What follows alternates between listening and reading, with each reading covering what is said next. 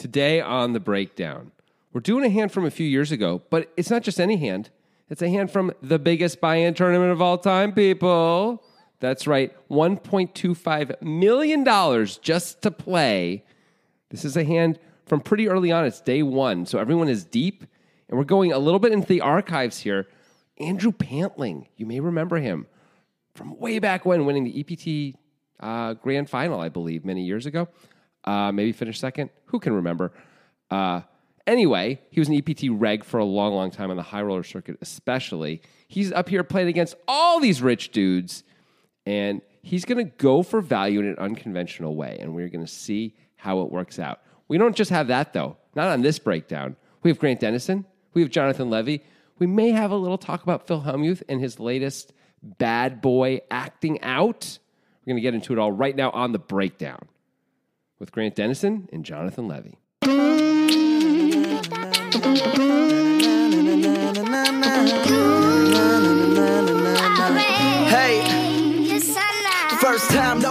First of all, way to be topical. Thank you. The bad boy acting out thing that occurred, within a few days of recording this. Yes. Which is coming out a month after recording. I mean, what do you want me to do? I want to talk about it, and here's an opportunity to talk about it to the people. That's fair. That's fair. We will talk about that. Good. You said Andrew Pantling playing against a bunch of the rich guys. I think Andrew Pantling is one of the rich guys. He's one of the rich guys. I mean, he's definitely a decent player, and he played a lot of EPTs and stuff, and maybe even considers himself a pro. I'm not sure. But he certainly didn't make the money to buy into this tournament from poker, right? He has $4 million in career earnings. Oh, for sure you're right about that. Yeah, so that would be well over a quarter of his entire career earnings to buy into this tournament. He's an heir to the Pants family, the Pantling. His family invented pants. Yeah. They have a lot of money. Well, I thought they invented Pantlings, which was the little known and not particularly well received smaller version of pants. And which is why... You think he can afford to buy into this tournament based on a failed product? I mean, he did win. He did finish second. I just looked it up on the EPT Grand Final in 2013 for $1.1 million. So that pays for almost the entire buy-in. That's pretty good. Great. He also played in the $1 million buy-in in 2016 in Monte Carlo, the one drop, and finished sixth for $1.6 million. Nice min cash there, dummy. So wasn't that one you actually couldn't be a pro to play in it? I believe that's right. That kind of confirms his status. That's true. I mean, yeah, he's a CEO type. Yeah. As you said. He's not a CEO, he's an heir of Big pants. Big pants. You said it was little pants. No, right, but I'm saying big pants is like big tobacco. I think you're confused about the history of pants because it's really a semantic thing. You just heard the word pantling and you assumed it meant small pants. And you're like, well, I haven't seen those around for a while. Right. So I guess that was a failed product. When in reality, back when pantlings were first invented, that's what they were called. Yeah. And over time, as the English languages want to do, we efficientized it. Yes, and made it pants. the word mutant has slowly changed over time. You know the word gullible's not in the dictionary. Yeah, it's a little different than what I did, though, isn't it? It's similar. Not really. Anyway, yeah, the pants thing. I don't know if you're right. The pants thing. It's hard for me to know how much of what you're saying is accurate or not. As I look it up on Wikipedia, I'm not getting a lot on that. But admittedly, Wikipedia is, It's an anti-pant it's lobby. It's apocryphal. It's hard to know what we can trust there. And as I said, Big Pants is very powerful. Big Pants is what everyone calls Andrew Pantling's dad. Of course. Hey, it's Big Pants. Yeah. They really might call him that, by the way, right? I hope they do. He probably gets a lot of jokes about this. Yeah. The Pantlings. It's a funny name. What are you going to do? He's I think he's British, right? I think he's Canadian. I'm asking you. He is Canadian. I'm looking it up. He's Canadian. He's from Ontario, in fact. Oh, well, it must have been merciless in school in Canada. Yeah. Those Canadians are so Ontario rough. folk. They're so mean. Yeah. Ontario especially. It's so cold there. They got nothing to do except make fun of kids with dumb names. Like Andrew Pantling. But Andrew Pantling doesn't care. He's won $4 million. He's made of money. And his family, is behind Dockers, Wranglers. All of them. Levi's. This is what they do. This is what they make you think there's competition between brands, but really it's all owned by the same people. You think Hulu and the Disney Channel are in competition? Sorry, sucker. They're the same thing. It's like that. Idiots. Yeah. I can't believe all of the listeners didn't know that stuff. They're like, what?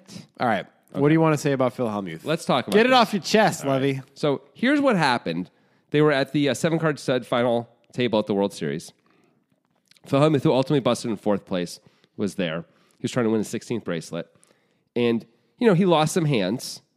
I watched the hands that he lost because PokerGo put out a little compilation of him being upset. They were all completely reasonably played by his opponents, right? By the way, who cares if they weren't? But they were. So, anyway, here's one thing that happened after he lost. Phil said, this motherfucker, by the way, I'm getting the tone right. I'm not like really changing it, right? This motherfucker, he peels the 5 of diamonds like it's nothing and makes a fucking flush. Nice fucking river, right? He then said many more F-bombs. I'm just going to read the stuff that's on Poker News, though. Then he stood up a little later and said, goddamn motherfucker, as he smacked the table.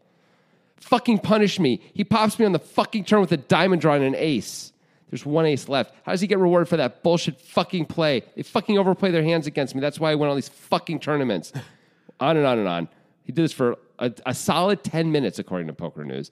Then he said, here we go. So fucking unfair. I play like a fucking genius every fucking day. I think I'm going to burn this fucking place down if I don't win this fucking tournament. So, yeah. So that happened. Then he said it again. Fucking burn this place down. It's a joke. Now, Helmuth later went on Twitter and said he didn't mean that. He apologized for it. He shouldn't have done that. Said everyone knew he was joking. I got to tell you, having watched it, did not look like he was joking. He did not say this is a joke, which, by the way, in Twitter, he says, I said before I started that I was joking. He did not. That is not true. Has Phil Hellmuth ever made a joke in his life? Like, he's never joking. He's always taking himself very seriously. So here's the thing I want to talk about. So that happened. This happens. Some version of this happens regularly with Phil, right? Yeah. Not necessarily threatening to commit arson. But doing something inappropriate in a tournament setting that affects other people or is just, like, extremely inappropriate. Let's go. I want to go a little far. I think this is actually, maybe this is too far.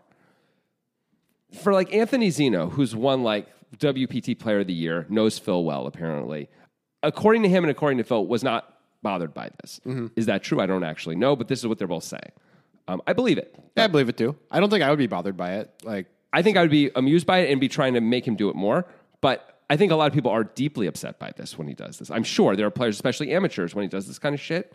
And yeah, probably he does pros do it. too. He does do it to amateurs, But probably pros too. Not every pro has got their emotional fucking things put together. Sure. Think about how many pros are degenerate gamblers who are like just trying to feel something. Like, I mean, that's fair, but I think pros should be able to handle this type of thing. they should, but I don't think the World Series should allow any of this. Well, I don't think they should allow the burning down the building remark. Well, that's crazy. And Yeah. he should be, honestly, he should be banned for the entire World Series from when he does that and does that so intensely and so seriously for this year. Yeah. Not forever, but for this year, nothing he should be out. nothing besides the burning down the building thing would lead me to think anything close to that, though. I agree. Besides, but this other behavior, I would penalize him for this other behavior too.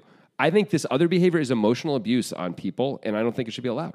And I can't believe the World Series allows it because sort of in the service of he's famous and he makes good TV, and this is good TV. I disagree. This is bad TV. Phil Hellmuth can be entertaining. He's usually entertaining when he's getting picked on by Tony G. Yeah. And like, I guess everyone else is so fucking boring in poker that there's nothing else interesting to look at. So we watch Phil Hellmuth blow up and we have that. Like, that's the entertaining thing. But like, that's about how bad poker is, not how interesting Phil is. Phil is not interesting when he just says fucking 12 We times. need Stephen Chidwick to develop an at-the-table persona where he Yes. like wears a clown hat or something. I mean, look, Tom Dwan's interesting. Yeah. Right? Like, just put Tom Dwan. He's not a dick. Right.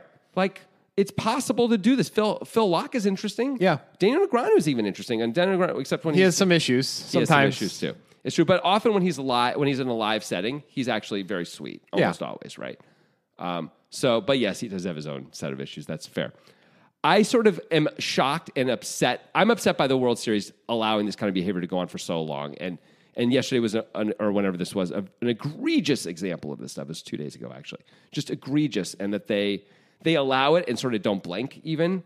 And now they're starting to say, well, maybe we're going to do something because this is a big one. This one went so viral. But they were right there when this happened and did nothing. Yeah. They have to take care of their players a little bit more. Phil is saying he's going to kill everyone in the building. I don't think anyone thinks he's going to do it. But, shit goes down nowadays in the world, right? There are active shooters. You can't just act like this is fucking fine. I got problems with this. I mostly agree with you. I may be being a little over. I may be overreacting slightly, I'll admit. But Yeah. I think you are. yeah, I think I am too. I think you're overreacting, but I do think that Phil Hellmuth, as I've always said, is not my favorite. Yeah, you hate him.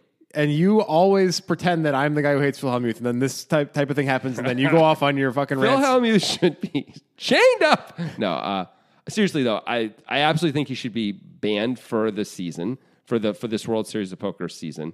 I don't expect them to do anything to him, but he should also be. If they weren't going to ban him, I think they should do other things. Like I can't believe they don't make him sit out like around an orbit every time he fucking swears intensely at people. Yeah, I mean it's And tells them how stupid they are. Like Yeah. I can't fucking believe they you're let not. that. It's written in the World Series of Poker rules that you're not allowed to abuse other players. Right, he constantly abuses. Yeah, so he should absolutely be forced to sit out in orbit each time he is abusive in this way. I agree with that. I'm gonna. You know what? When eventually we start playing the World Series again, which I think will probably happen next year. Yeah. So Phil's at my table. He does any of this shit to me or anyone else. I'm calling the floor on him. Sure. And I'm gonna request a penalty. And I'm doing. This is like my new thing. I'm doing that from now on. Fuck that guy. I mean, okay. May I please say a piece? Yeah, sorry. While you relax. Sorry, I got a little excited. One, you dislike Phil Hellmuth more than I dislike Phil Hellmuth now. This is official. Two, Maybe. yeah, you always have, and you just won't admit it. That's basically I kind don't of. think that's true, but go on. I've always felt him to be a rude person who is like unnecessarily mean to people, including staff type people like dealers and stuff, and that's always really pissed me off. This is mostly a continuation of that, so it doesn't really change my opinion on Phil in any way. I didn't need any more evidence to think that Phil Hellmuth was not a good person. And I know we had the debate of the semantics of not a good person about Sure. Phil Hellmuth before. Sure. I'm going to stand by like he's bottom quarter. That's Okay. that's where I'm going. with. I can't really fight it so much Yeah. anymore. You couldn't before. You just need you Mr. Anti-recency bias is full of it over here, Jonathan Levy. I do think that there should be an increasing penalty each time he's abusive to a player. Like Yes. first it's an orbit, then maybe it's 2 orbits, and then maybe it's an entire blind level. And Something then like maybe that. a tournament. Yeah. Is if he continues to be abusive, because this rises to the level of significant abuse of a player to talk about players like this and act like such an asshole. Beyond that, the burning down the building thing, I know it's very easy to say, of course he's not actually going to do it. Yeah. But there's a reason you can't say bomb in an airport. There's an actual reason for that. And it feels like extremely stupid sometimes. It's a joke to like, don't say bomb in an airport. But there's a reason for it, because there are actual threats in the world that involve these things. Phil Hellmuth threatening to burn down a building in, as you kind of mentioned, at least somewhat, an historically dangerous time for these types of events that happen more frequently than not they ideal, right? Yeah. Like, if this was not Phil Hellmuth, it was somebody that the World Series of Poker had never seen before, the police might be present, you know? Like, there's a threat that the building is perhaps going to be attacked. I you know? actually think if this was a nobody, if this was you or me, Yeah. which we are compared to Phil Hellmuth, obviously nobody, Of course. in the poker world, and we had said those words in those tone, we would probably be arrested. It would not surprise me at all. We'd if at they least called- be questioned. Well, okay, fair enough. Yeah. The police would be called.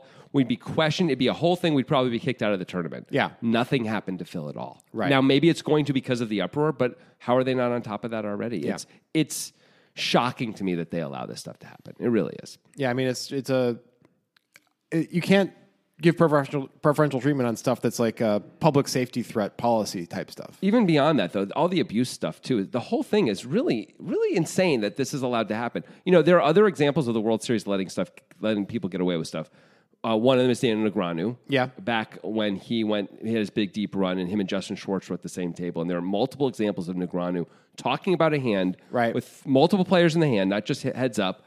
Sometimes he was in them, sometimes he wasn't. I think he usually was in the hand. But I think he was in the hand and trying to actually manipulate people. Like all the reasons why you're not supposed to talk three-handed, he was doing it, and they just let him do it. It was on TV. They just let him do it. And Justin Schwartz eventually started talking in Negreanu's hands, which Negreanu got really upset about, which was fair too. Yeah. Because, I mean, Schwartz wasn't even in the hand, but still. And Schwartz's point was, you've been doing it the whole time. Yeah. Like, how can you call the floor on me now? Like, Schwartz, I mean, he was sort of saying, like, 2 wrongs make a right here. Right. But still, his point was taken, to me, but I think most of the world just saw Schwartz as a dick. Yes. Which is kind of a shame. Phil Hellmuth, a few years ago in the main event, was in a 3-way pot where he bet and a guy went all in, and while the other dude was thinking, he made it very clear he was going to fold by his speech and affected things. And then that guy called in a marginal spot. Now, maybe the guy was always calling anyway, but he called in a relatively marginal spot, if I recall, with a flush draw, because he knew Phil was folding.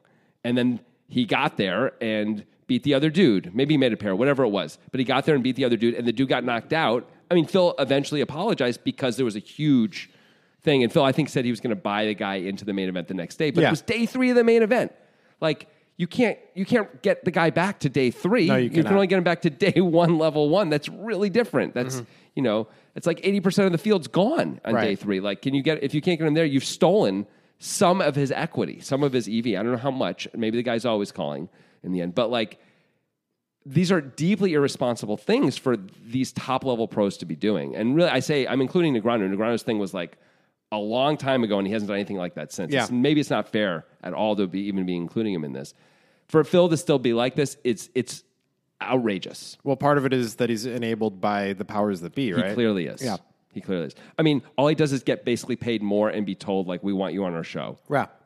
And the truth is, he is an entertaining watch, partially because everyone else is not Right. entertaining watch, which is part of the bigger problem with poker. But it's not that he's entertaining. It's just that he's more entertaining than the absolute duds that make up almost all of poker players, ourselves included when we're He's playing. something other than a solver bot in a Yes. human body. Yeah. Yeah, when I say absolute duds, I only mean like personality when you're at the table. I don't mean in terms of what kind of person. Right, and that's Jake Schindler is. that's Jake Schindler, I'm obviously- sure, is a really cool guy. It's obviously strategic, right? Yeah. You know, like Stephen Chidwick, I don't even know what his voice sounds like, I think, Right. because he's so quiet and his demeanor is so boring at the table, but that's intentional, of course. Right. I It's mean, not to say he's a boring person. I've had dinner with some of these guys, in my life. I've had dinner with Justin Bonomo, and like he's a super nice guy, really friendly, but he's just a normal bot at the table, which is to his advantage, but it's not good for poker. Yeah. And so here we are. We're left enabling like an abusive asshole. It Right. sucks. It sucks. It does. He's definitely abusive. Anyway, I just want to get that off my chest. All right, it'll be another year and a half, and we'll have this like sometime in between. We'll do a Helmuth hand, and I will say something disparaging of Helmuth. You'll be like, "You hate Helmuth." Yeah, that's going to happen. And- like he's not that bad. Yeah, It's true. And then something will happen that he does, and you'll be like, "I want him to go to jail for the rest of his life. I despise him more than anything." Yeah.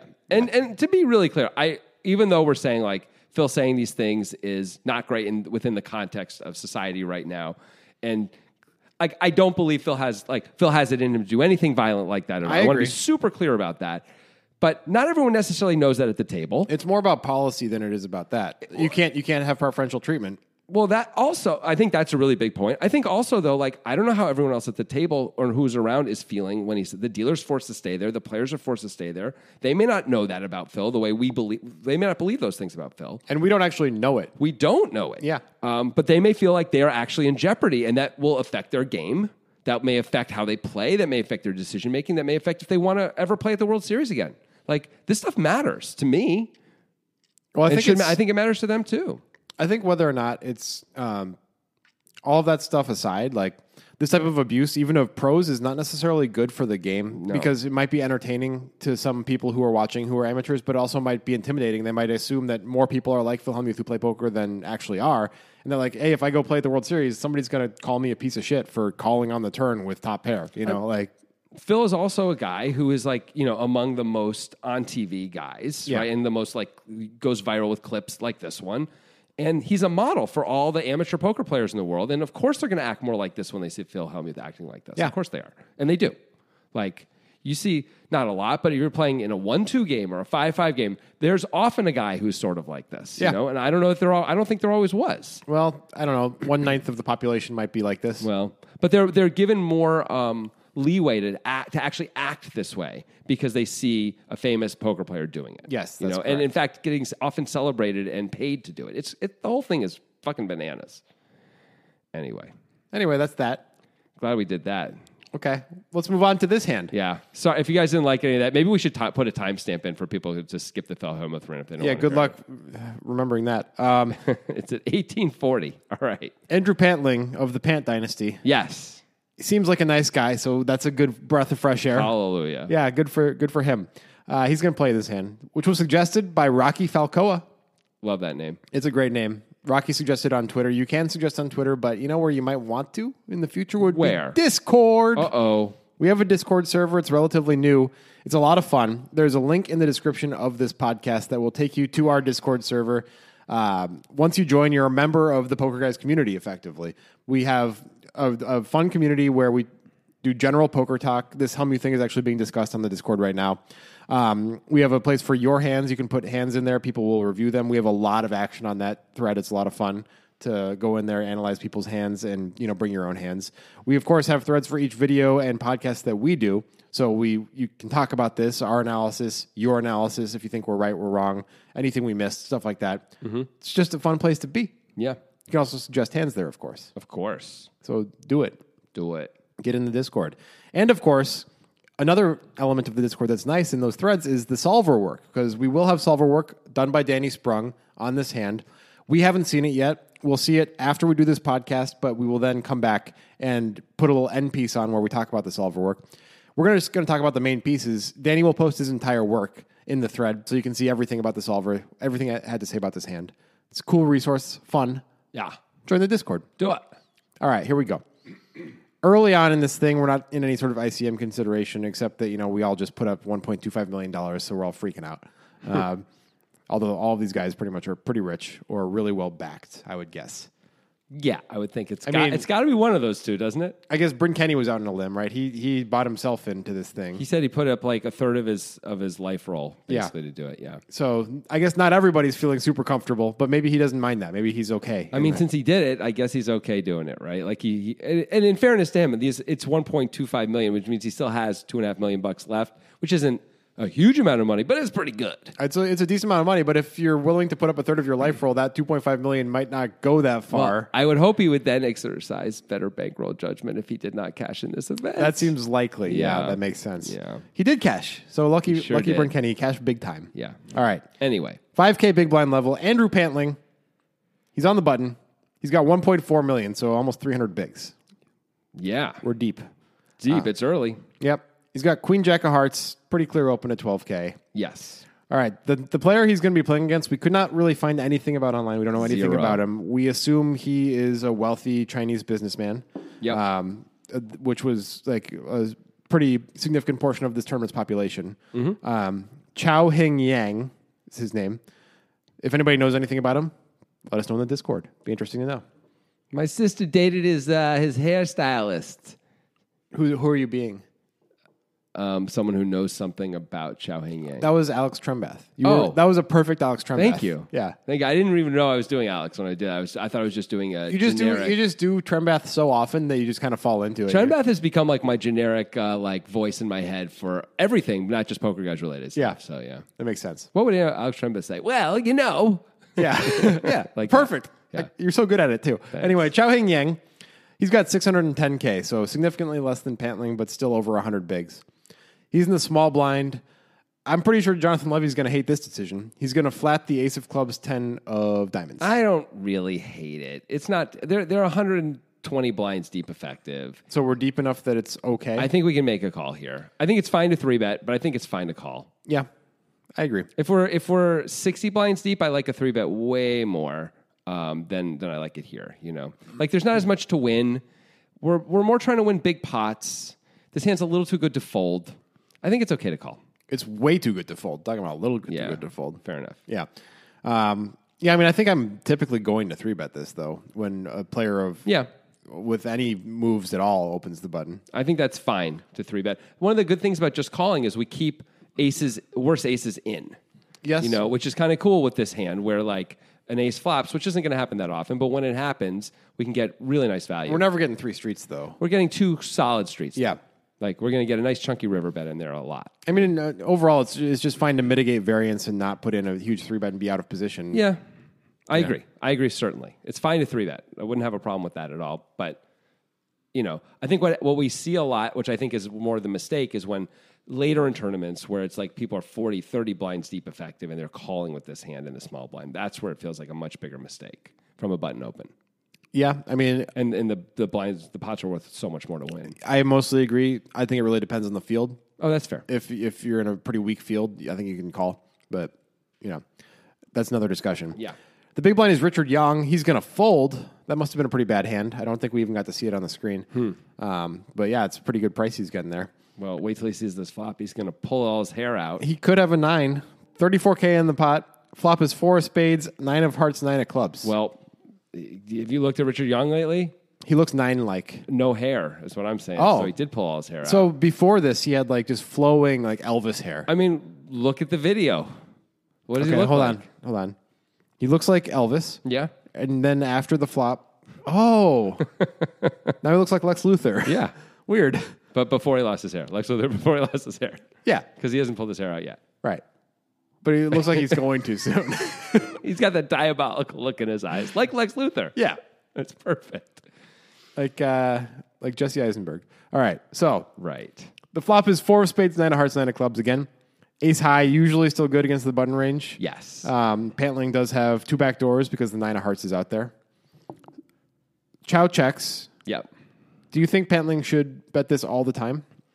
Yeah, pretty much. I guess if we could have a few, like what hand would we not want to bet? Let's think about this. Like even pocket eights, we just want to bet to deny equity. I think we want to bet most hands. Yeah. My concern is the small blind calling range is not going to have too many folds here. So It's got like king, queen and stuff. A lot of king, queen. A lot of some medium pocket pairs too, right? A lot of sixes. Yeah, and a lot of ace highs, you might think. Yeah.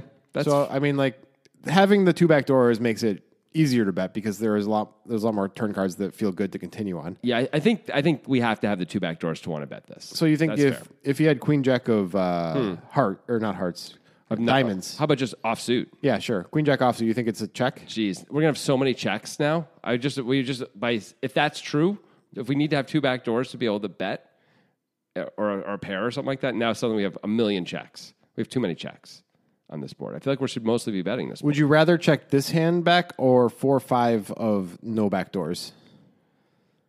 I would rather check 4-5 of no back doors. Just because it's worse? Well, it can induce bluffs. That hand induces bluffs. This hand doesn't. So checking, like more good things can happen.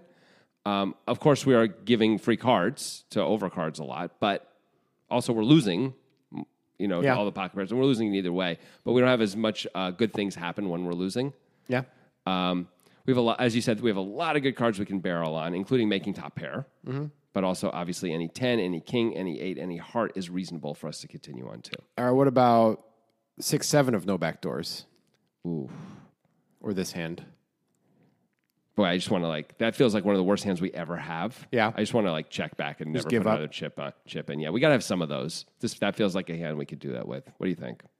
Sure. Sometimes we'll turn an 8 and actually have something, or a 6 or a 7, which is kind of cool. But are you betting all of your ace highs for equity denial? Yeah, also because like you said, we're getting called a lot by even the king queens of the world. Yeah. So we could deny equity plus also even get some value. Yeah. I mean, mostly we're going to play a small pot here, right? Like on this board, if we get called, if we bet and get called, we're probably not going to put it. Once in a while with this hand, we can turn like a good card, like the 7 of hearts or something, and now okay, we have overs and a flush draw, we can bet again. Yeah. But mostly we're going to be checking a lot of turns. But yeah, I mean, sizing matters too here. Like, if we size it small enough, king queen's going to call. If we size it big enough, king queen isn't going to call. We should at least consider that piece. Yeah. Seems like Pantling maybe did. He bets 20K into 34K. Yeah, there you go. That'll probably get king queen. King queen unsuited will fold. I think it probably will. So maybe that's with cool. the backdoor flush draw you get the call still, but you block one of the backdoor flush draws, so there's only 2. It sort of sucks. You're out of position with king queen. You could be drawing nearly dead or dead. I mean, or near. I guess not dead, but almost dead, unless the guy's quads. Yeah. But so yeah, like that's good. I like the sizing specifically to fold out hands like that, which is what it feels like is going on. Jack 10, king queen, whatever. Yep. What about ace 10? That's too good to fold, Feels right? like it's too good. We're gonna have to call at least once. Ever raising with ace 10? Interesting question. We don't have that many super strong hands here, right? We do have some trip 9s. Probably have 9-10 suited and 8-9 suited. Yep. We probably have ace 9 suited. Probably have 4s full. Yep. But that's it, right? Yeah. Not too much. Now, there aren't really any obvious bluffs. So maybe we probably want to have a few bluffs if we're going to have a few raises. Yeah, but Ace 10 wouldn't be one of them. This isn't one of them. You'd So want to good. have, you'd want to have like Jack 10 of backdoor. Or you want to have like cards that have no chance of really doing anything, like that aren't necessarily going to be good and can't really improve super well. You Sure. know, like a trashy hand. That's another thing. But ace 10 feels like it could be the best hand and it can improve to the best hand. So Yeah. why would I want to raise that? It feels like a pretty clear call. It does. That's what Chow does. He calls. Okay. You should call your Who? Your Who should you call? your eye doctor. How about Ghostbusters? Call the eye doctor because you won't believe what you see on Nitrogen Sports. You won't believe it. You'll be like, you know what? I got to get this shit checked out. Like, there's something going on. Do I have glaucoma? Is that what's going on? It does affect more than 20% of Americans 65 and older. So if you're one of those or anybody else in the world, you might think, okay, I'm not in the major age range and risk group for glaucoma. So it's probably astigmatism then. That's probably what's going on with me, because it can't be that Nitrogen Sports is actually putting in 40% or more of the prize pool every month in this tournament. That my eyes must be deceiving me. I got to go look at these letters that get increasingly smaller and smaller until the doctor says I read it wrong and find out what kind of new prescription I need. I hope that I've already met my deductible. Like, this is upsetting. This is some now you see me kind of crazy shit. Jesse Eisenberg showing up once again in this podcast. Yeah, I don't even know. They're passing that card around, like it's nothing. It seems like. How is this happening? They just turned into money again, Yeah, the point being, there is this incredible overlay that might make you question your vision, but don't worry. You don't have to go to the doctor. You don't have to look up if you have a copay left or anything or a deductible left. You don't have to worry about that stuff because it's real.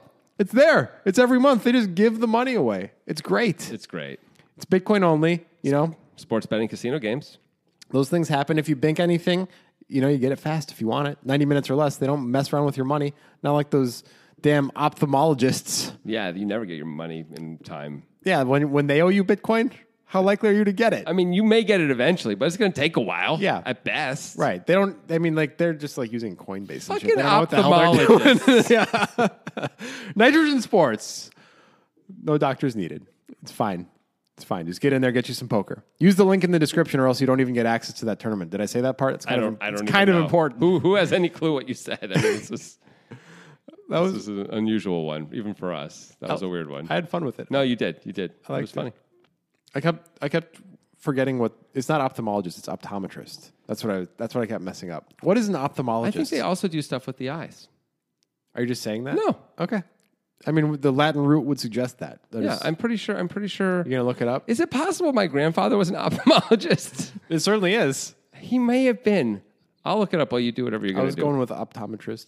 Optometrist seems more correct. Well, yeah, that's pretty clear. Yeah. An ophthalmologist. They're doctors who examine, diagnose, and treat patients' eyes. No, that's an optometrist. An ophthalmologist is a medical doctor who performs medical and surgical treatments for eye conditions. So it is eye related. It is, but you don't go to the So you will store. never actually end up having to go to the ophthalmologist. Right. Because the optometrist will tell you, guess what? Nitrogen Sports really is that great. Yeah, that's right. They'll be like, I don't have to look at your eyes to know that. Yeah. Everyone knows that. They'll be like, is this another Nitrogen Sports thing? Get out of my lobby. You're taking up space. That'll be $85. Yeah. I have to make an appearance. Yeah. Anyway, 74,000 in the pot here. Right. Andrew Pantling has Queen Jack of Hearts, having bet the flop as the pre-flop aggressor on the 994 Rainbow One Heart board. Chao Hing Yang has called with Ace 10 off. No backdoors. Turn is the Queen of Spades. Good job, Andrew. You did it. Yeah. I guess it's just nice to be privileged, huh?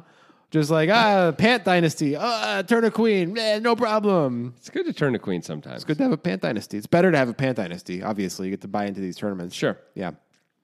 But he does turn the queen. Mm-hmm. Is there any betting for Chow?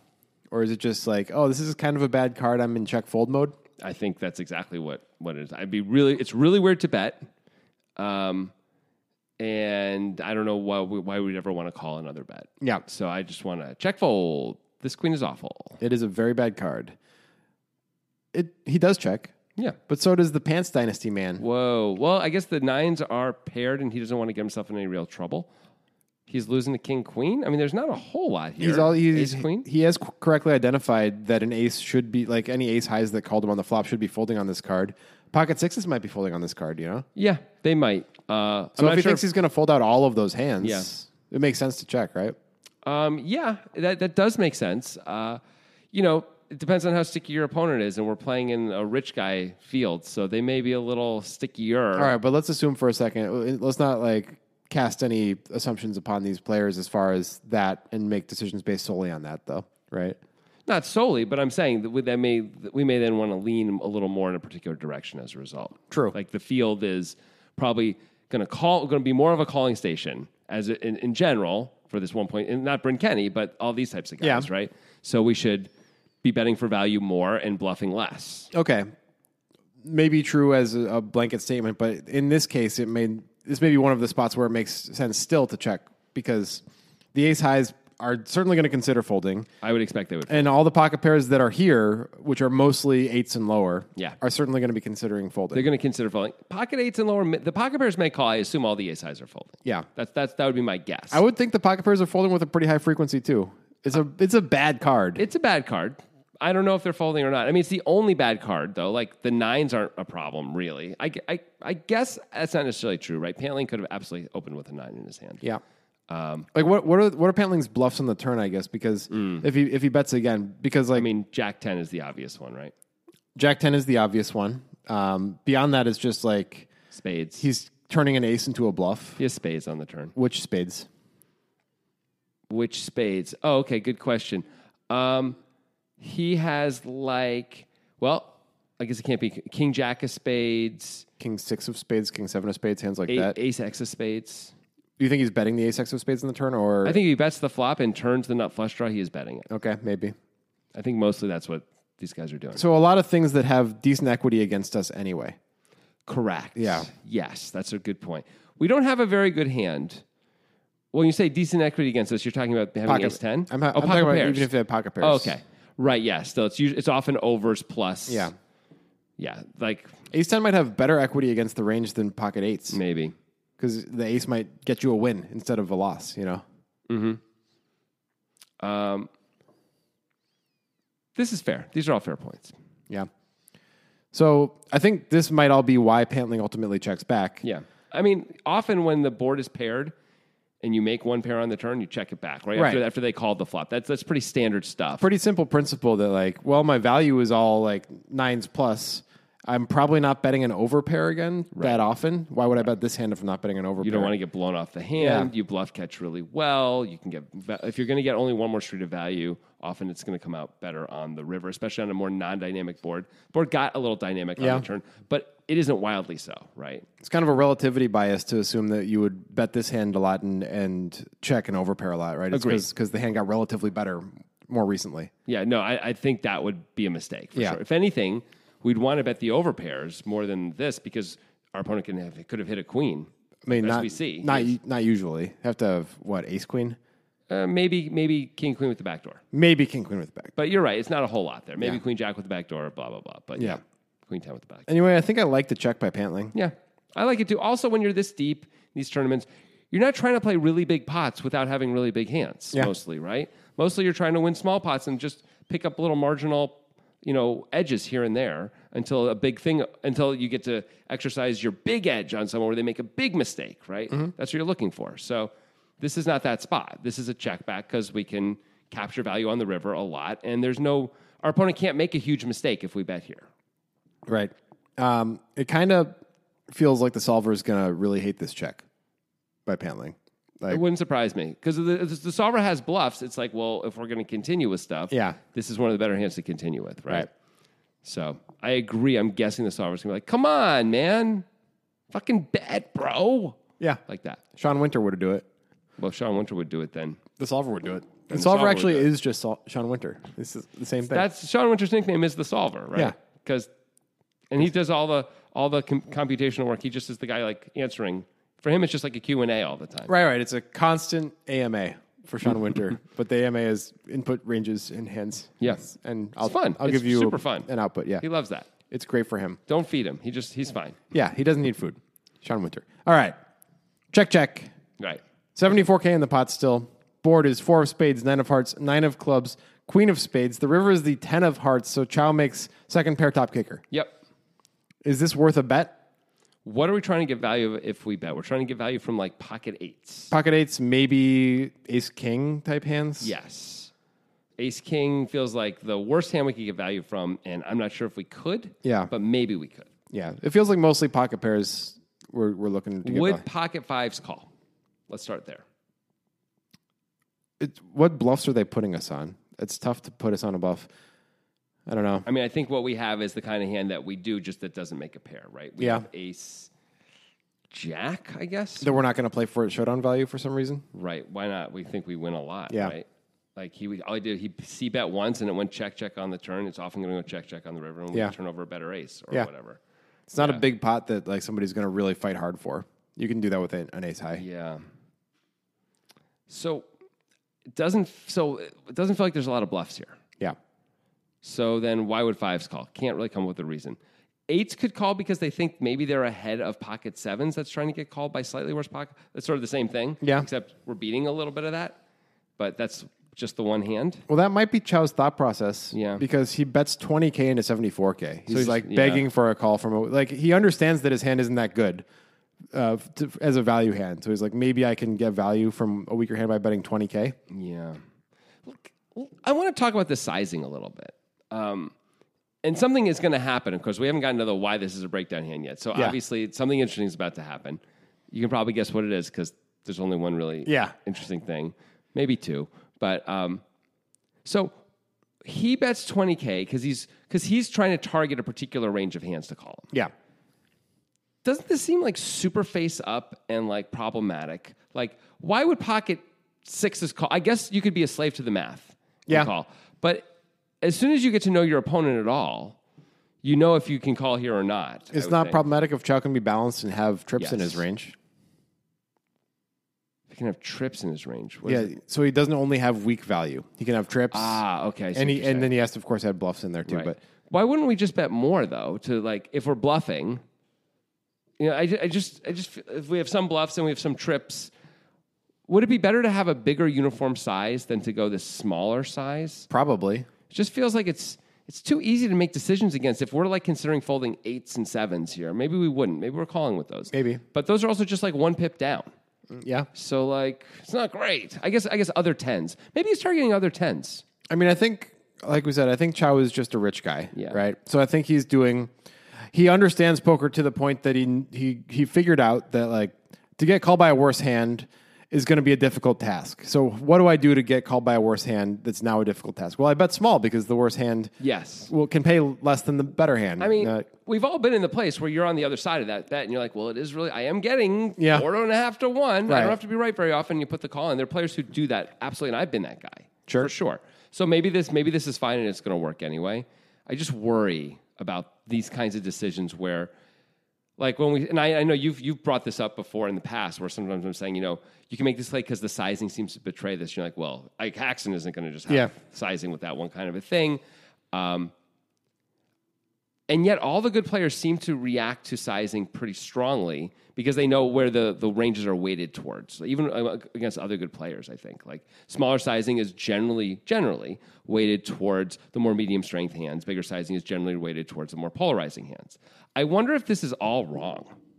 If Maybe. this just isn't how it should be done. I'm just wondering. so what do you think? Checking is the best course of action for Chow? Check calling. Check call makes so much more sense to me than a bet here. Yeah. Like, I'm really worried about getting value. If he turns over pocket eights, maybe we're like, maybe we could have gotten value from that. If he has a 10, he might bet the 10 anyway, a worse 10. He might bet it. Like, why would he think a 10 isn't good here? We look like we have pocket sixes. I think he's betting most of his worst tens on the turn. A lot of them turn to straight draw and have no showdown King value. 10 and Jack 10, yeah. Yeah, you're and right. even 8-10. So it'd just be ace 10, which is chopping with this Yeah. anyway, yeah. So who cares about that one? If we check, our pocket eight's going to bet? No, Is Jack 10 going to bet? maybe. Okay, Jack 10 and pocket eight is really close to each other, but fair enough. In But terms of again, value. I think Pantling's betting Jack 10 on the turn a lot. Right, of course he is. Of Yeah. course he is. Yeah, you're right. Yeah, I don't know, man. I just want to check because it feels like I don't know how I get value either way. I think I By want to check. checking- Sorry, go ahead. I was just gonna say by checking, maybe Paling will take a shot with some weird bluff. Exactly. Like, hopefully he just puts us on still ace high instead of something that turned into a pair. And he's like, okay, I have 7 high. I took my shot. It didn't work. But he checked again and again. So I'll take a shot now. I mean, I'm gonna try and fold out pocket sevens. Like Yeah. a queen and a 10 came. Like I can have those things. Right. Sure, why not? Yeah. Let's fold out pocket seven. Yeah, I like a check better. Yeah, let's induce a bluff.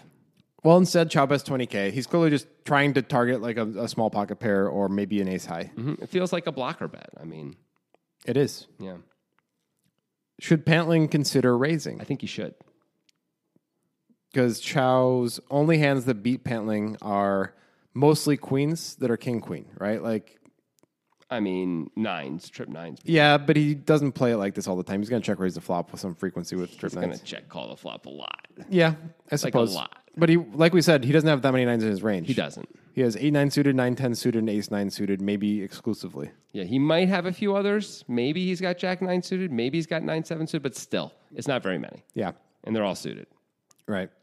I think it's possible that Pantling reads also into Chow's sizing as like accurately. Mm-hmm. It's like, oh, you have like eights or you have a 10. Like Right. you don't love your hand and you're trying to get called by a weak hand. So I have a better hand than that. It's a free roll for me to raise. That's what I think he's thinking, and I think that's a pretty reasonable thing to think. Yep. The question, of course, is can we get value when we raise? By the way, we've seen Jason Kuhn do this in a disaster. Oh, yeah, It was a against total disaster. John Duthie. Yeah, that's right, where he made this kind of a play, and it really backfired on him. Yep. John Duthie, I think, rivered or whatever, Yeah. had the flush, right? Had the nut I flush. think he had trips. He had ace-3, and I think he had trips. Oh, yeah. And he had like 3-bet or called a 3-bet pre-flop in Yeah. a position where you would never expect ace-3 to Kuhn be. had ace king, and it was a king high board Yeah. in the end with 2 threes on there Yeah. also. Yeah, and Duthie just got the big raise out of Kuhn, and Yep. yeah, it went very poorly for Jason there. So all this to say that it doesn't always work out the way you'd want it to. It's not always actually a free roll, even when it seems like it is, right? Yeah. Now, so Pantling is going to do this, first of all. Yeah. Right? This is a breakdown here. Of course, he's going to do something fancy. So here we are. He's going to raise to 50K.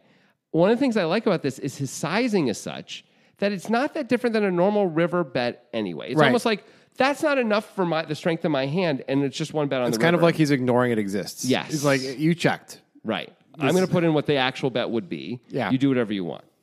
Yeah. If I have to fold, I have to fold. If you beat me, you beat me. Beyond that, I think Pantling is kind of playing this guy like a fiddle. Like, you have to fold if you're Chow.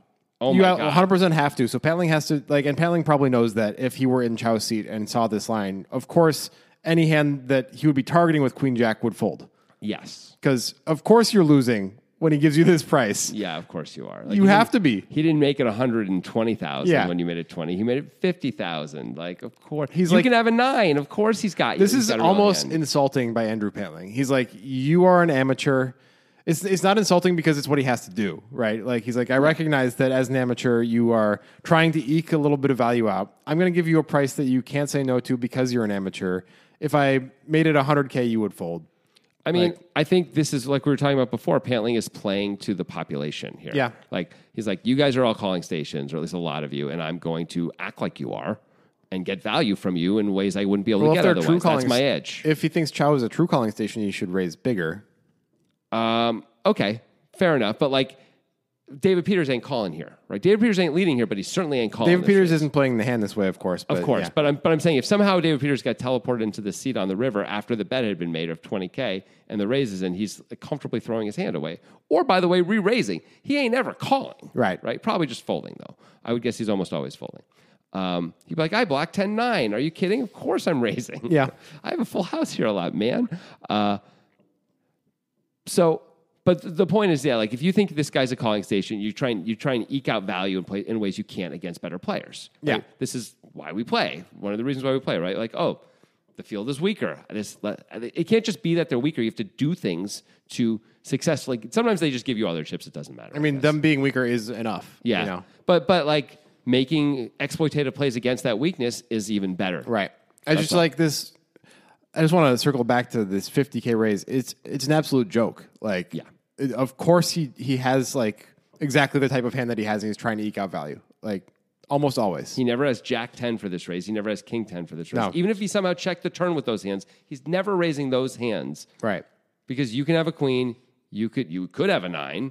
Like, this is such a perfect job by Pantling against this opponent. This feels like I'm playing like a local noon tournament. Yes. And it's like I am the better player and I'm going to do the Yep. thing that is easy for me to do. Yeah, Like, it's I know you know what this is like. It feels like the Matrix a little bit, where Keanu stops the bullets at the Right. air. Just like I see everything that's actually happening here. I know what level you're on, and I'm almost always right when I make this play. Like Yeah. I'm right such a weird percentage of the time, and you're going to pay me off way too much. Yeah. this is just an amazing. this is spot. just pure classic exploit. Yeah. He's just Pantling's the better player and he's exploiting perfectly. Yep. It's cool. It's very cool. And of course, Chow calls. Right.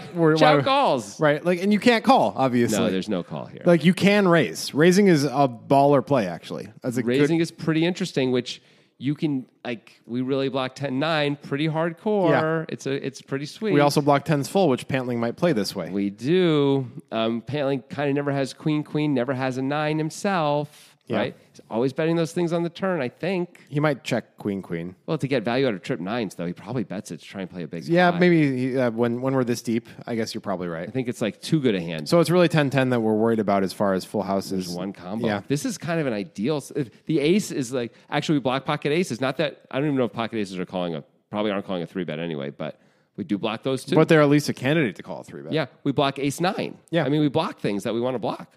This is, if anything, this is a raise, maybe. Maybe this is a good raise. I think it would be a cool play to raise this Chow. Yeah. But instead, he's at the level that Pantling suspected, right? Yeah. And makes the call. I wonder if Pantling is sizing, if Pantling had a monster. If somehow Pantling actually rivered 10s full. He is the last combo of it. Is he still going to make it 50K or is he going to go bigger? Just in case Chow has a 9? Yeah, so just in case Chow's going to, like, he's got such a big hand, he wants to really get paid for I it. think maybe you don't go bigger. Because I think if you make it 50K, Chow might raise a 9 anyway. Like, he might. Like 3-bet a 9? Yeah. Wow. Maybe I'm wrong. I don't know that. I mean, maybe Chow would. He's an amateur.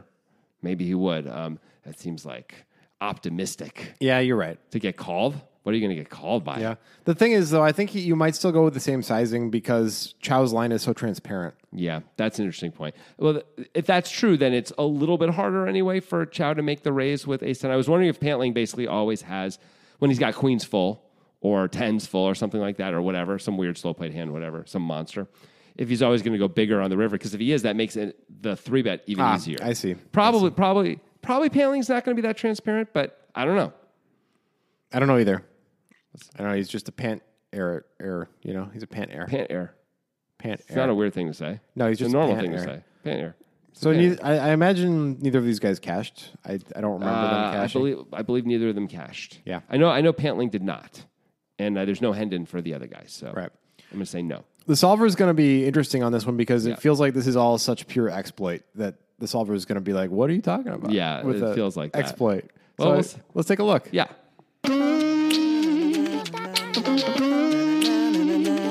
All right, it's solver time. This was work done by Danny Sprung.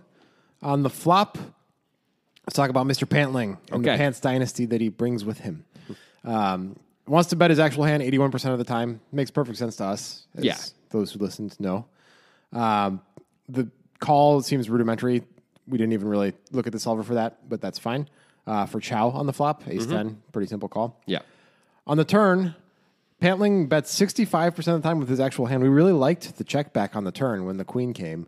I suppose the solver is looking for value balance and needs to include this in the range. I mean, if we're not betting top pair, but we are betting a lot of bluffs, the solver probably hates Yeah. that. So it's like we have to find some value. It makes sense that this would be one of those hands. ultimately, this hand might be one of the least valuable for use of the solver that we've Yes. done with the solver because it feels like pure exploit throughout from Pantling's perspective, Agreed. at least. But yes, it wants Pantling to bet 65% of the time with his actual hand. Of course, he checks back. So I will say though, just because it feels like pure exploit doesn't like we get to see if it is. Yeah. You know, we get to like compare it to something. So it's True. still useful. True.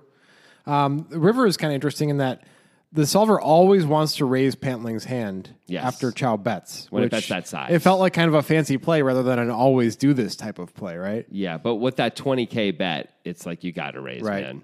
Speaking of the size, it wants to go bigger than Pantling went. It wants to 4x it rather than 2.5x it.